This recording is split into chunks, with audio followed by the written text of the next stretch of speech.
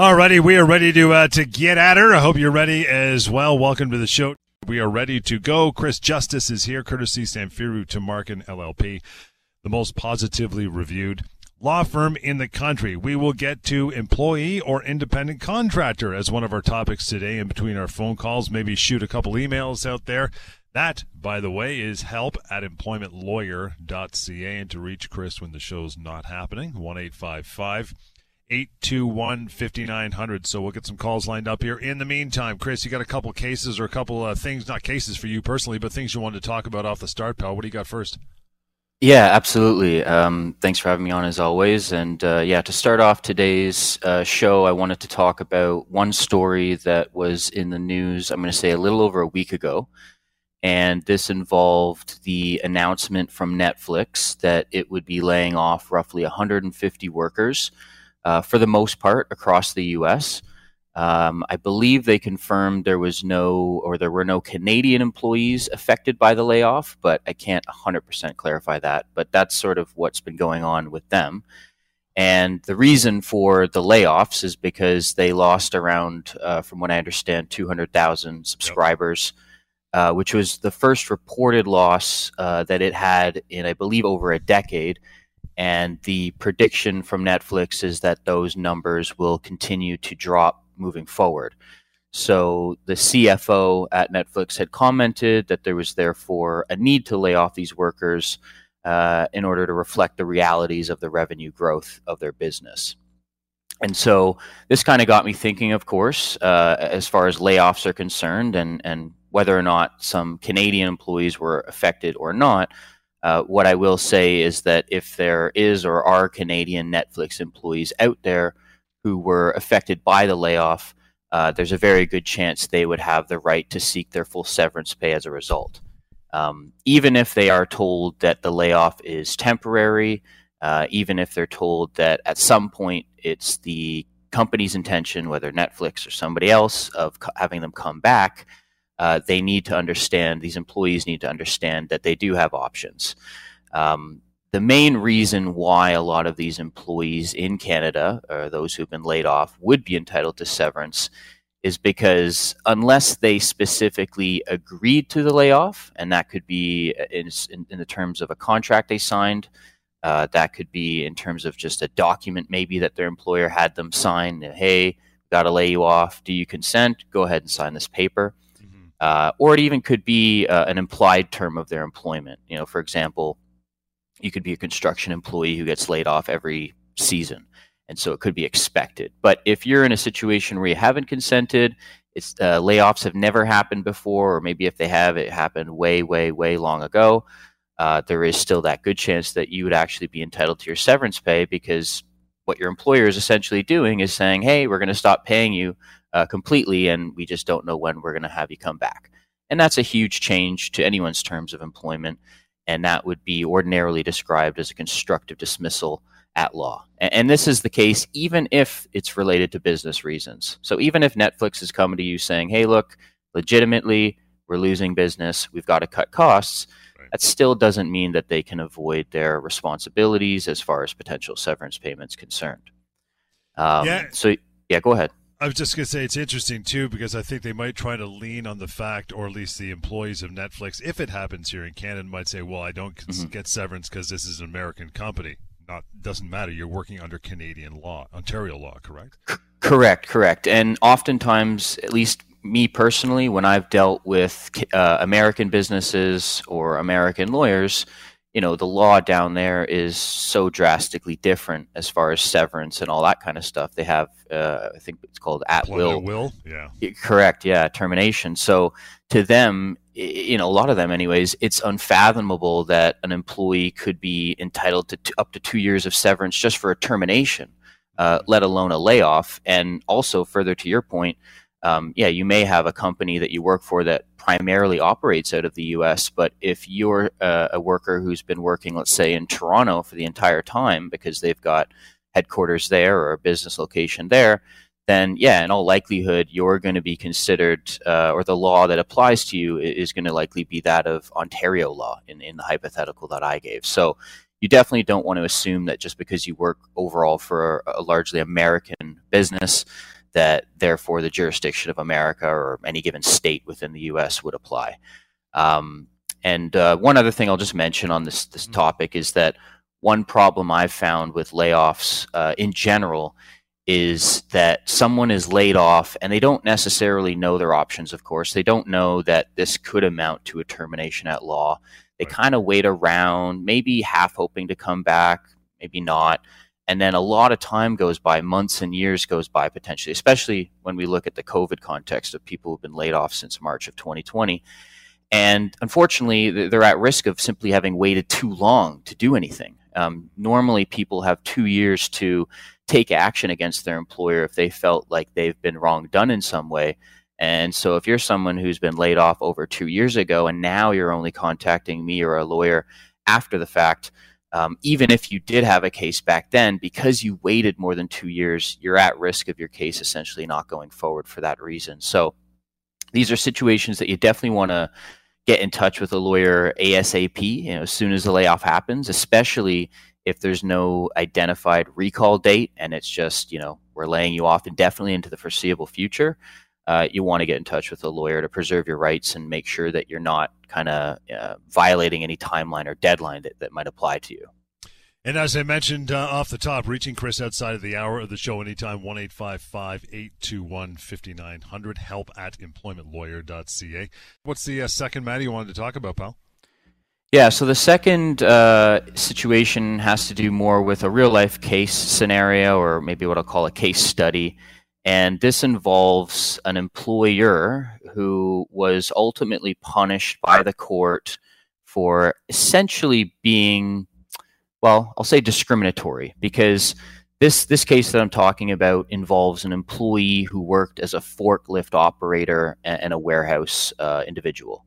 And after he became employed, his employer began to notice at some point into the relationship that he had a number of absences from work. And these absences were often happening around weekends and around the day that he got paid. Aside from these absences from work, the company hadn't really identified any work-related issues. But the company did have a policy that workers had to notify the employer at least an hour before if they couldn't show up to their shift. And in this particular employee's case, the manager of the employee had said that the employee rarely, if ever, gave this advance notice. And so the employee was given a warning about the absences, and eventually the employee was terminated. However, regarding the termination, no specific reason was given by the employer at that time. And so this case eventually made its way to the courts. And at that point, the employee had testified that he was, in fact, an alcoholic. And the employee also said that he told his employer about his addiction well before the termination, weeks before the termination, and that he also told his employer that it was his intention to attend Alcoholics Anonymous. And on the day of his actual termination, he told the court that he told his employer that he was going to seek help for his addiction. Now, in the court proceeding itself, his manager did actually confirm that he brought up his alcoholism and his addiction about 6 weeks prior to the termination.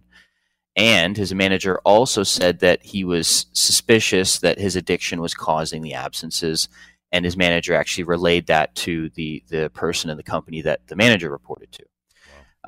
But the manager did still say that the employee never brought up the addiction at the time of termination. So after considering all this information, the court essentially didn't buy the idea that the employee failed to mention his addiction on the termination day, but only 6 weeks before. It didn't quite line up for the court in that sense. And the court also found, and I think based somewhat on the manager's statement that they were aware of this addiction, that this had some factor, some bearing in the termination.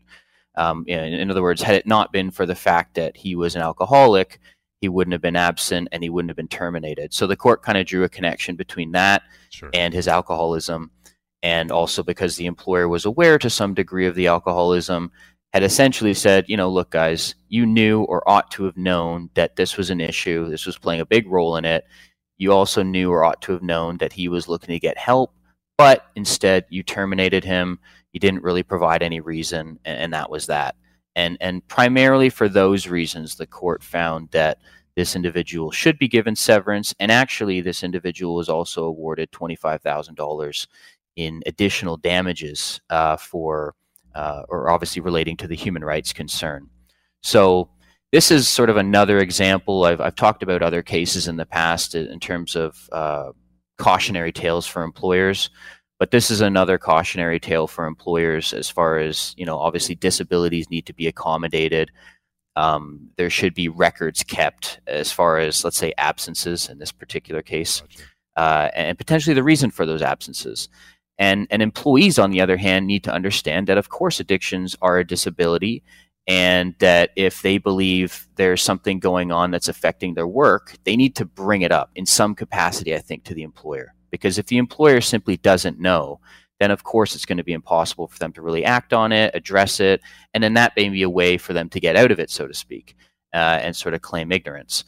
So you definitely want to raise it, and hopefully show some intention that things are going to improve. And if your employer still sort of takes action against you, then it could very well find itself in a case similar to this one. Employee or independent contractor, that's where we're going after the break. Yeah, that means you got lots of time to call in still and ask your questions. Chris Justice is here from Samfiru Tamarkin LLP, answering all of your questions when it pertains to employment law. Always on, always sharp, and ready to roll. Help at employmentlawyer.ca. As we get some calls lined up here, Chris, want to get into our first topic for the show today: employee or independent contractor. If you're listening, stay tuned and listen with both ears, because a lot of these might be these aha moments that you didn't realize. So we'll get right into this, pal. First one: employee rights versus independent contractor rights. Break it down. Yeah. So just before I get into that, just very quickly, what I'll say is that people should not be fixated on a particular label. If their employer's telling them that there's something, and especially if it's something other than an employee, don't assume that they are, even if there's some unusual aspects to the relationship. So I just kind of want to start off the bat with that. But having said that, we'll get into, the employee rights versus independent contractor rights. So if somebody's considered an employee pursuant to legislation within the province that they're in, then they're going to have a right to things like vacation pay, statutory holidays, overtime pay, obviously severance pay. They'll have the right to generally collect EI benefits. So there's a number of rights that are set out in the legislation that at the very least an employee is deemed to be entitled to at minimum. On the other hand, an independent contractor, in the off chance someone is deemed to be something like that, these individuals don't have those rights. They would actually have to specifically negotiate those rights with their employer rather than just having them simply be the case as a result of the legislation designed to protect employees. So it's possible an independent contractor could get some or all of those things, but it would have to be specifically negotiated. And as I say, unless they are going to be considered an employee or something other than an independent contractor, which we'll get into a bit later, they're not going to have those rights. It's going to be very much a different situation. And so as a result of this, I think a lot of companies will often, in my view anyways, misclassify employees as independent contractors. And this could be intentional or this could be inadvertent. They may be doing so to try to avoid some of these obligations that they would otherwise owe. And I've seen things where, let's say, for example, you have a contract and it says you are an independent contractor, you are not an employee, but then literally everything else is sort of akin to that of an employee. So, they'll often do so intentionally or as I say, inadvertently. But as I said before, it's not so much about the label that's given to you. Ultimately, that's going to be a question of the law. The law theoretically would have to decide if someone's an employee or someone isn't. And for the vast majority of these cases, I don't think someone would be an independent contractor. But yes, a worker who is legally an employee cannot simply agree to be treated as an independent contractor, even if there is that express language in the contract. Yeah, it's we always say it's substance over form, right? It doesn't matter what's on the piece of paper, but there you go. Right, so, right. Pocketemploymentlawyer.ca, which will give you a breakdown, independent contractor versus employee. Right here and now, how do you know which one you are? Yeah, so there's a few sort of factors that I think the courts will look at in trying to decide whether or not you are an employee. The first factor, or one of the factors I mentioned, has to do with the level of control. So, how much control does your employer have over you? For example, who is setting the hours of work? Can you set your own schedule? Do you have a lot of flexibility with that, or is it sort of like your typical 9 to 5 job? Mm-hmm. Are you supervised? Are you under the direction of others?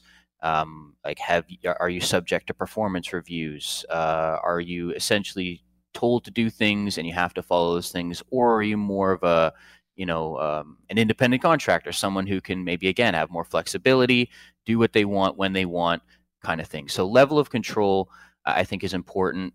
Usually in a traditional employment relationship, your employer is going to be setting the hours of work. Your employer is going to be determining what work has to be done. And you're going to get supervised and sort of, again, given a review, where, again, contractor is going to set their own hours. There's going to be very little, if any, supervision, and they're going to kind of go to the beat of their own drum, so to speak. So level of control is definitely a key factor. It's kind of like the plumber scenario, right? Obviously an independent contractor, not an employee, because he bounces from client to client and, makes his own hours, calls his own shots, schedules his own clients as well, right? Yeah. And even if, let's say, you are a plumber and you have your own clients, or maybe you have just 1 or 2 clients, and you don't actually report to anyone, there's still going to be a potential situation where you would be considered an employee, or what's called a dependent contractor, right. And we'll get into a little bit of that later. So even in those cases where you'd think, what, all likelihood I am probably an independent contractor, I still would not assume that to be the case, and I would still suggest, of course, anyone to reach out to a lawyer and get some knowledge on that. But that could certainly be a scenario where that person would be deemed to be an independent contractor. Yeah, go ahead, sir. A question, that always comes to mind, though, is, say it's a bit of you're kind of in the middle, right? So you may have started out as an independent contractor, and maybe later on you become an employee. What happens to your severance entitlements at that point? Yeah, so actually, just before I get into that particular question, I just want to touch on a couple other factors as far as whether someone's an employee or not. So we spoke about control. Another issue that often comes up has to do with the ownership of tools. Or items or things that are, I guess, provided or not provided to you. So, for example, the question would be, who owns the tools and equipment? Who's responsible for replacing them? Sorry. So, right. in a typical relationship, you may be an employee. You're given a desk, a computer, a phone. Maybe you're given an outfit to wear with the company logo on it. You're given all these tools, all these items. And usually the company picks up the tab for that or provides them to you at no or little cost. Whereas, in your plumber scenario, maybe you've got all your own tools, you bought yourself, you own them all. You don't really ask the company or whoever you're looking for anything. And again, you have ownership of all those tools. That's going to be another factor that could potentially sway things in one direction versus another. And then just the last factor I want to touch on before we get into that question you asked has to do with the opportunity for profit or the risk of loss. So if you're working for a company or you're in an employment situation, can you negotiate your fee? Are you able to hire subcontractors? Maybe in that plumber scenario, you can't do the work, so you want to hire a bunch of people under you. These are other questions that need to be asked because, of course, normally if you're a typical employee-employer type setup, you're not going to be having the ability to hire subcontractors to do the work. You're going to be paid also a set amount. There's not going to be as much risk of loss to you if you're an employee. There may not be as many expenses for you as an employee. Whereas if you're an independent contractor, a true independent contractor, you're kind of bearing a lot more risk or all of the risk as far as profits and losses are concerned. And then potentially you have the benefit of gaining from that. But that kind of a setup is very much different than your standard employee-employer type relationship. But going on to your question, as far as, again, what you're saying is, what if you're an employee or an individual, I should say, who worked, let's say, as an independent contractor, so supposedly, for maybe 5 years, and then your employer says, hey, we want to switch you to an employee of an indefinite duration and have you sign this contract, and you work another 5 years in that capacity. Well, first of all, as we've just sort of discussed, those first 5 years as a so-called independent contractor may very easily not be that, and that may be just an employee or something else other than an independent contractor. But even if it is, in the off chance, considered that you were an independent contractor for that period of time, if you later on transition to a quote-unquote employee, then there is a very, very high chance that those prior years as an independent contractor will still be factored into the equation. Historically, that may not have always been the case, or that may have been different, but some of the recent case law suggests this is no longer the case, and that has to be factored in.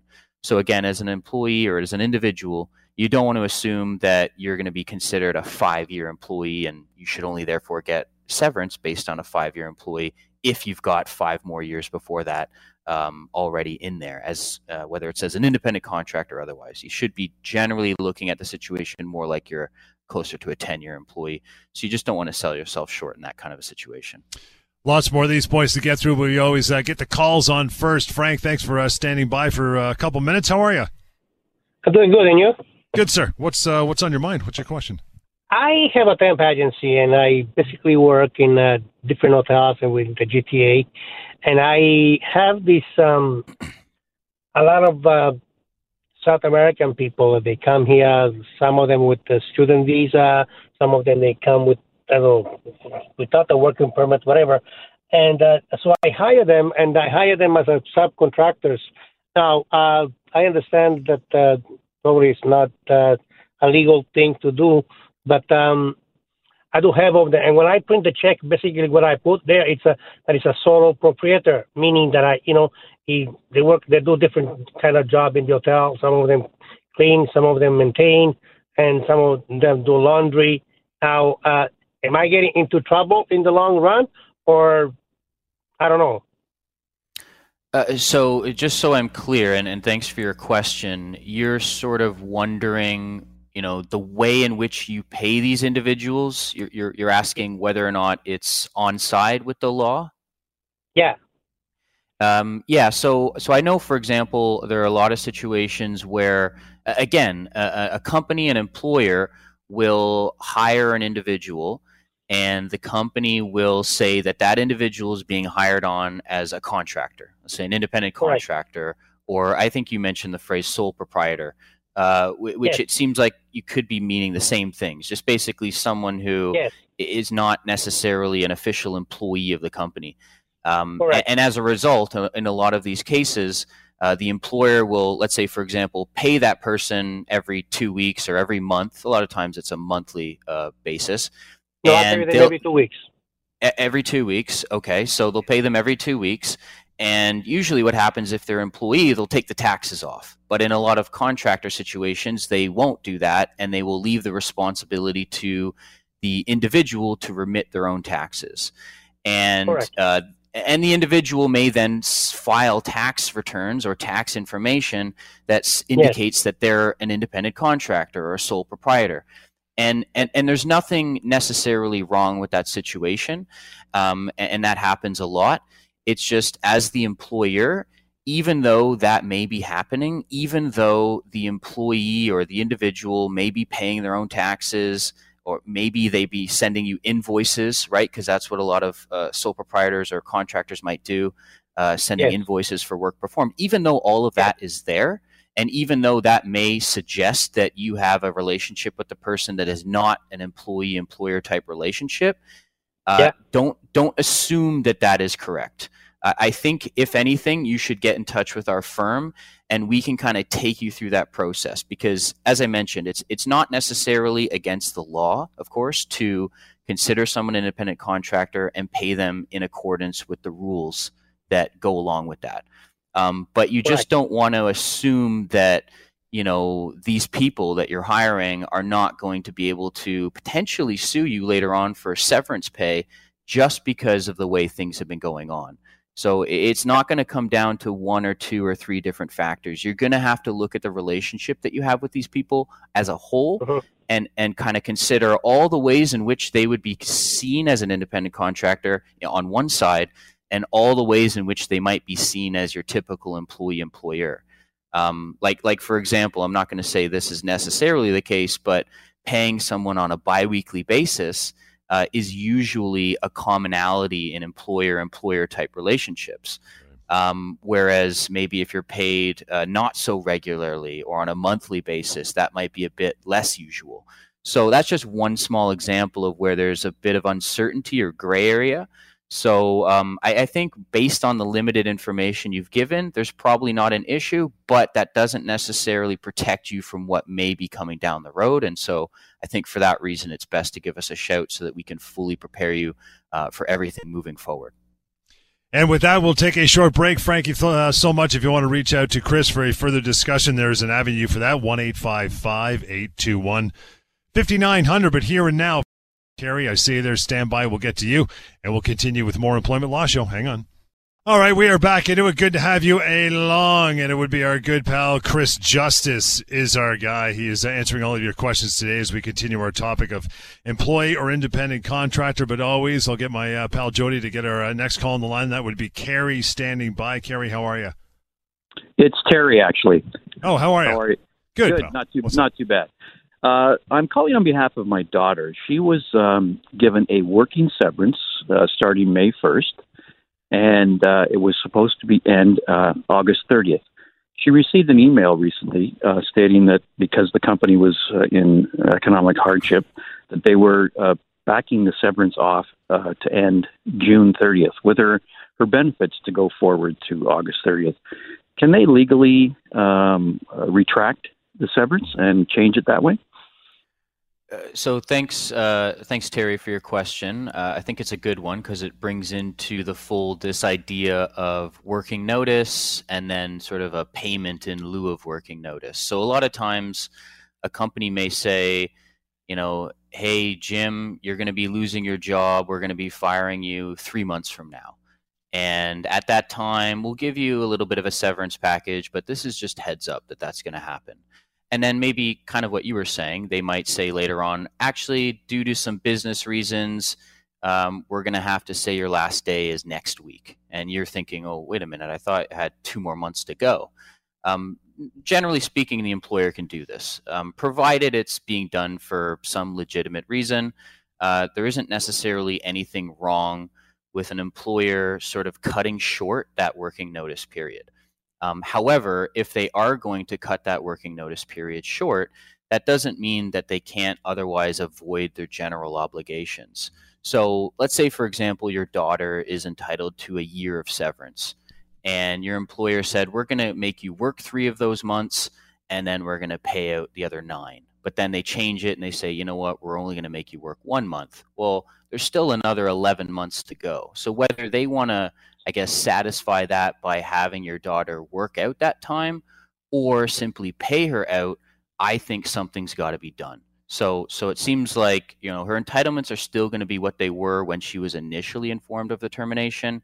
It's now maybe just a matter of whether or the degree to which it's going to be sort of, I guess, fulfilled by way of a working notice versus a payment instead. Does that make sense? Yes, it does. That explains it perfectly.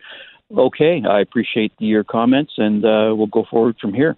Thank you. Yeah, absolutely, yeah. And just one more point I'll say, Terry, is to not assume that whatever your daughter's employer is offering in totality, don't assume that's going to be enough. You definitely want to get in touch with us just so we can make sure she gets as much as possible and what's fair and reasonable ultimately. Terry, appreciate that call. You want to reach out to more of a conversation, here's how you do that. 1-855-821-5900. But for the remaining time here, Gord, thank you for hanging on for a moment. How are you? Hey, greatest show on the radio, guys. Thanks, man. Chris, I got a little problem with the paid sick days for workers, right?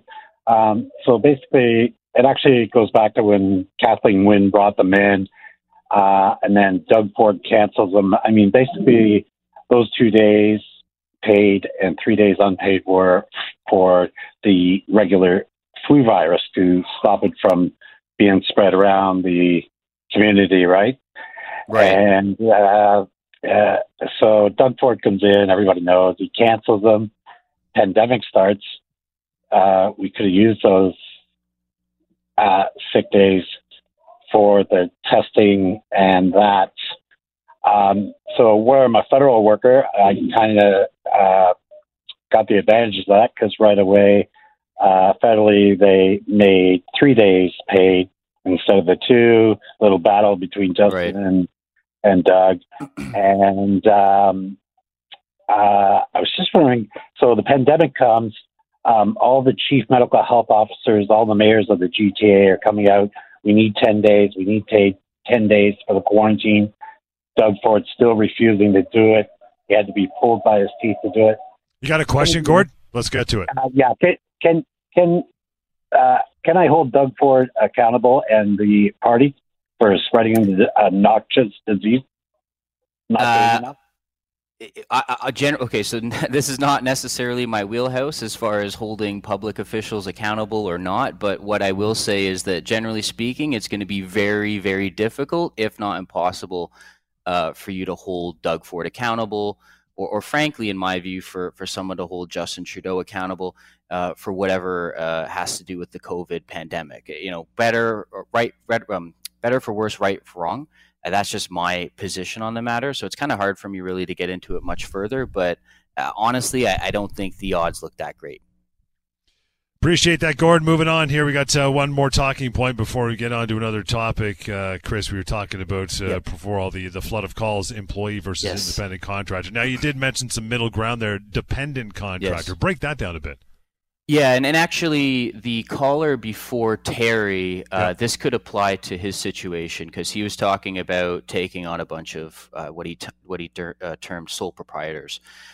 So just like with anything, there's usually it's not just black and white. There's a little bit of a gray area. So yeah, what happens if you're not maybe technically an independent contractor, which is in my view pretty rare, but you're also not like a full-fledged employee? Is there some sort of middle ground?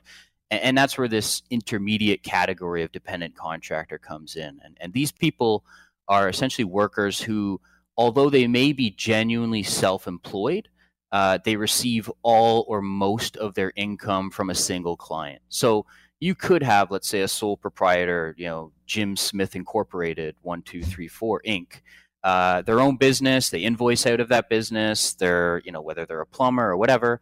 And all these features are very typical of an independent contractor, but they nonetheless get all of their money, all of their income comes from maybe one or maybe two clients. And so a lot of times this is what would be called a dependent contractor. And these contractors are not maybe technically employees, but they would still be entitled to notice upon termination or severance. And much like an employee, the amount of severance they're entitled to will depend on a case-by-case basis and also depending on what a contract might say. But there's not necessarily any minimum amount they would be owed. And dependent contractors could get upwards of 2 years of severance, again, just like an employee. As far as kind of, again, some other factors that go into what is considered a dependent contractor, you've got things like exclusivity I mentioned. So again, you're working for maybe one or two different clients, but that's it. You're dependent upon that income, so the factor of economic dependence. These are usually the main two factors that courts look at. Is there exclusivity and are they dependent on this income? And if it's just maybe one or two clients they work for, even if they have, John Smith Incorporated Inc., whatever, they would still likely be considered dependent contractors. And then if they lose that work with one of maybe their main clients, that client actually could technically be on the hook to pay them severance just like an employee would. Employment Law Show will continue that after a short break. Hang on.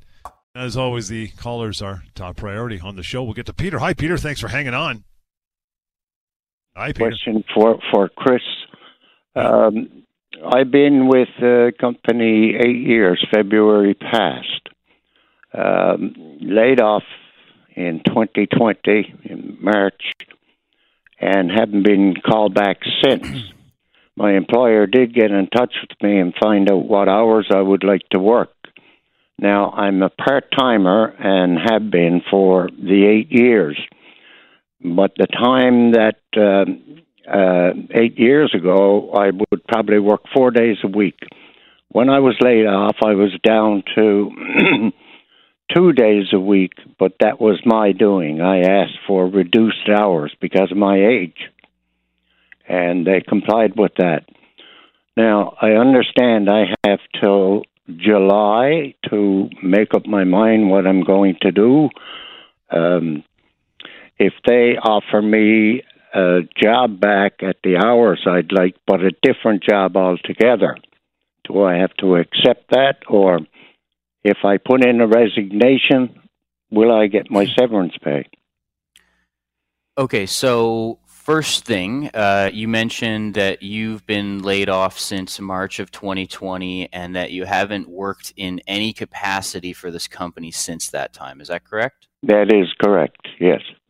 And just a point of clarification, before you were laid off in 2020, how long had you been working that 2-day-a-week schedule?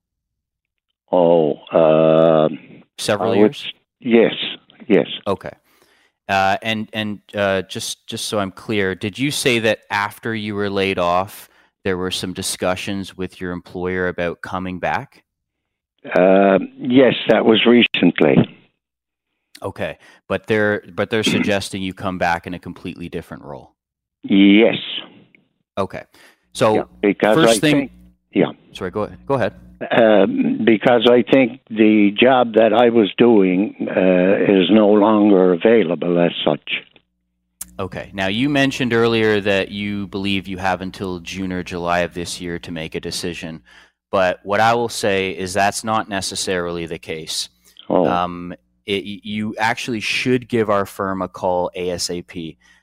Because normally what I would say to someone in your case is when they laid you off, assuming this is the case, they did so without your consent, because like most people, it might have been due to the pandemic. It was. But right. But you could actually treat that as a termination because you didn't consent to being laid off. You were happy working 2 days a week.